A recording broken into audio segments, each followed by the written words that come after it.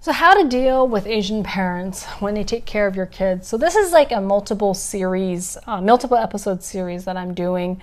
It's been 3 years since my parents started taking care of my daughter 3 times a week, every week, rain or shine. And through this series, I've been sharing just little tips here and there about how I've made it work without pulling my hair out and blowing a big fit that just ruins the relationship between a mother and her parent. This tip is about being grateful, and practicing gratitude is something I've really believe in teaching your kids and also doing for yourself. So before even getting pregnant the first time, like, I already knew that I wanted to raise my kids in the city that I grew up. Like, they have great public schools. I am proud to be a product of that system. My kids will be products of that system as well. And in the community, I love my community. It's very child friendly. And I'm really incredibly grateful that we can afford to live here. And we're able to buy a home close to my parents.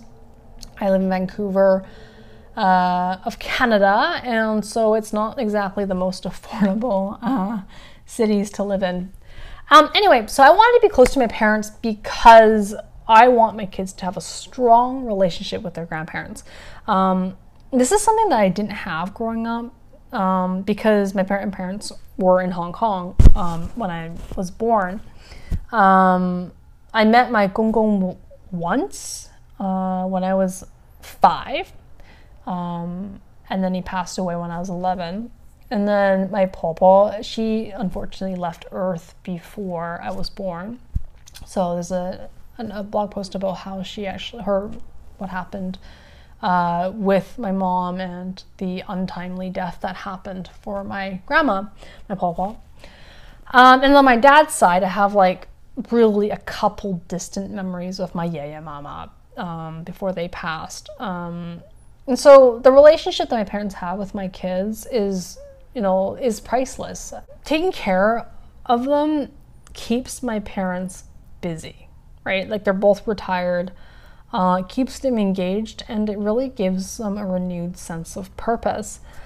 Before I had my daughter, my mom was retired for maybe 2 or 3 years, and like, they had their life, they had their kind of like routine of things that they were doing, but like, it just got really boring, I think. And once my daughter came and they started watching her, like, they just light up. And there are a lot of positive things that happen because they take care of my kids.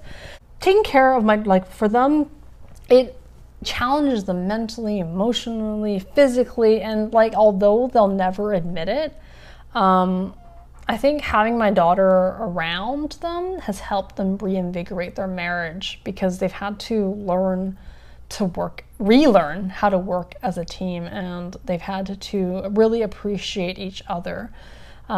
They work in shifts, obviously they're together in the same house, but my dad takes the morning shift, and then my mom will take over, and then he'll go out for a coffee, she'll watch her, and then he'll come back, and then she'll be able to work out. And it's just like they have this kind of like a system that they've created. And I think it's helped their marriage in understanding one another rather than living very separate lives before she came into their lives. And I want to make the most out of the time that I have left with my parents. I'm obviously hopeful. I'm hopeful that they'll live long enough to see one of their grandkids, get married. I'm really thankful my parents are in great health, because they're physically able to maintain an entire house, and then they're also financially able to continue living in that house. Some elder retired folks don't have that luxury, that privilege, and the opportunity to get to know their grandkids, because my grandparents never really, well, for us, they have other grandchildren in Hong Kong, but for me and my sisters, they never really got that opportunity. At least with me. I think my oldest sister got to know my grandparents a little more than me, but for me, it's like I really don't know. Didn't really know them that well. So So I really do savor the moments when I see my kids playing in the house that I grew up in. Like my daughter would slide down the stairs on her belly, like pretty much the same way that I would do it. And and it's just kind of like nostalgic and weird at the same time, like seeing her do the exact same thing that you did as a kid. And I remember the last time I did it was the time when I got like a really bad carpet burn on my tummy, and I don't know how old I was, like 9 or 10. And I tell her that story every single time she slides down, and she just won't listen. I'm just like waiting for the day that it happens to her, and then she'll stop, right?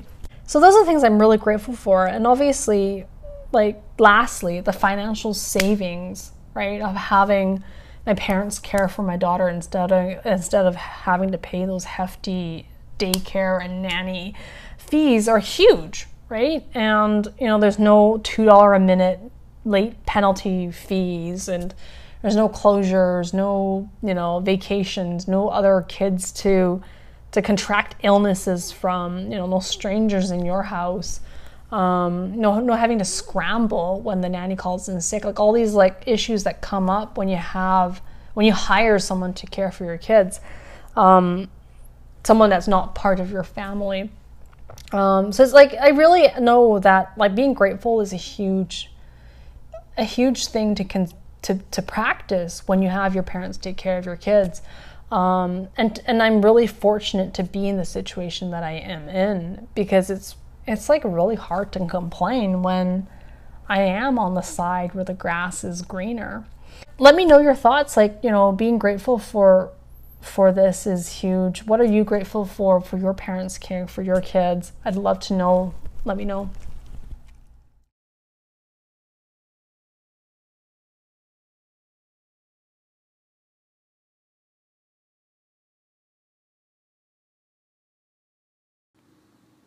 Hey guys, it's Catherine here. Thank you so much for listening to my podcast. If you loved this or you resonated with this and found value in my content, please hit the subscribe button. And thank you so much from the bottom of my heart.